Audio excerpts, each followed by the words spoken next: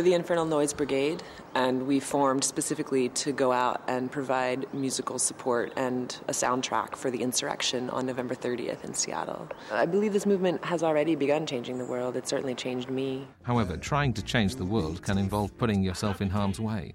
The Global Action Express, which is the train that it's going to bring hundreds of Italians to the demos in Prague against the IMF and the World Bank, is just about to leave.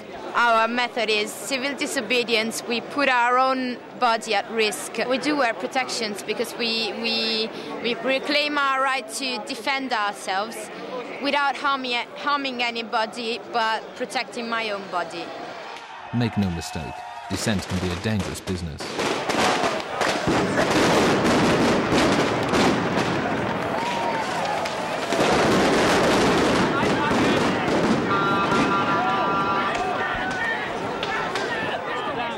If there's going to be large street actions, if people are going to use peaceful demonstrators as cover for violent actions, then there's a lot of people who are going to be thinking quite seriously about the way forward for mass protests.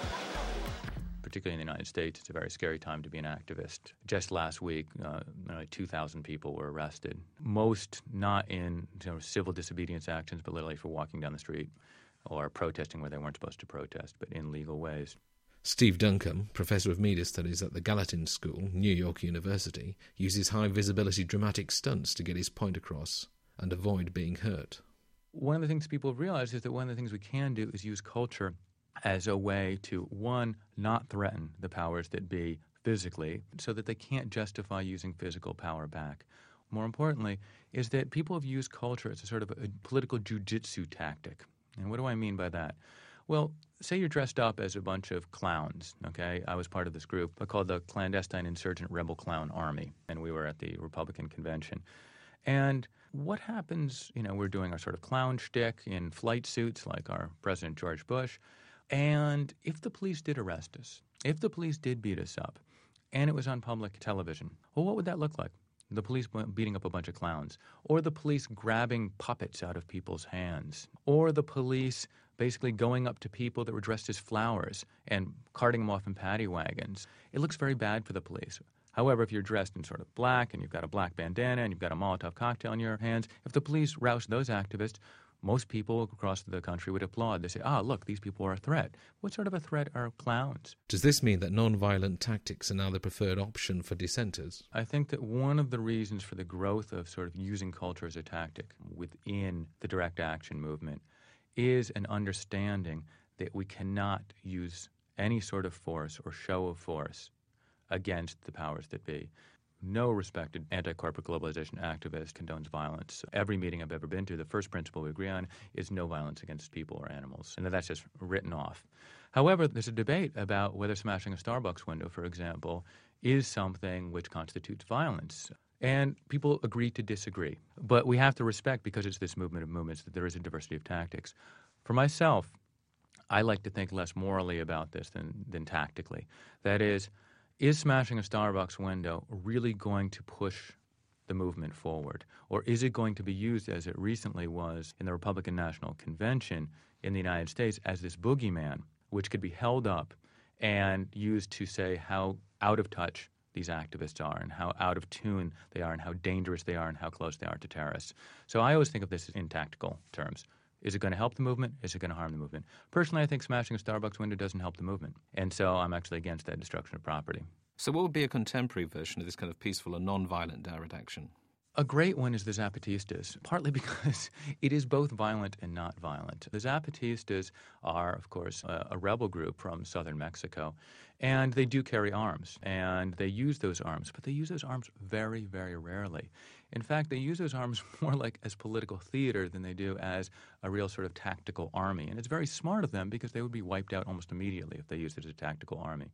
And so what the Zapatistas have done is created sort of imaginary revolution, in that they have, this very charismatic spokesperson, Subcomandante Marcos, who weaves tales of sort of magical realism about a beetle and about ancient Mayan myth, and weaves it all together into a story about what a better Mexico might look like. that sort of story is very hard to suppress. The Mexican army can crush a rebellion. The British army can crush a rebellion. The American army can crush a rebellion. It's very hard to crush an imagination. And the Zapatistas understand that. And so while they carry arms, they use them symbolically, and they use words symbolically, they use actions symbolically, because they know that that actually speaks to a wider audience and it speaks more effectively when the odds of force are not in your favor.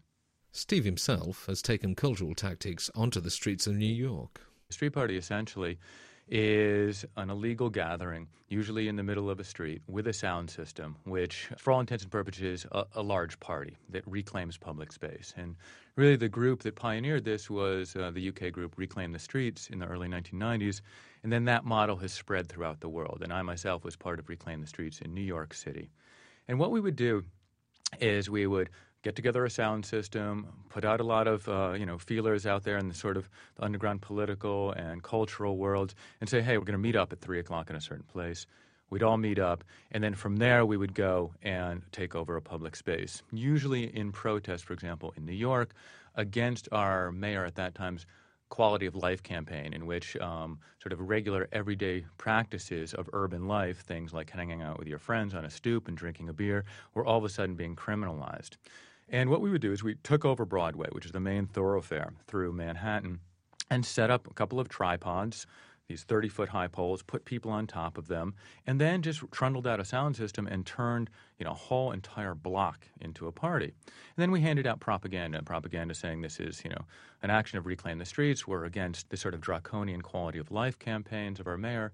But what was interesting about the demonstration was two things. One is the propaganda we handed out was relatively redundant because the protest itself said volumes about the sort of thing that we were working towards. In other words, it wasn't just like a protest where you're standing in line, you're listening to a speaker and saying, we should be liberated. This was a living, breathing example of liberation itself.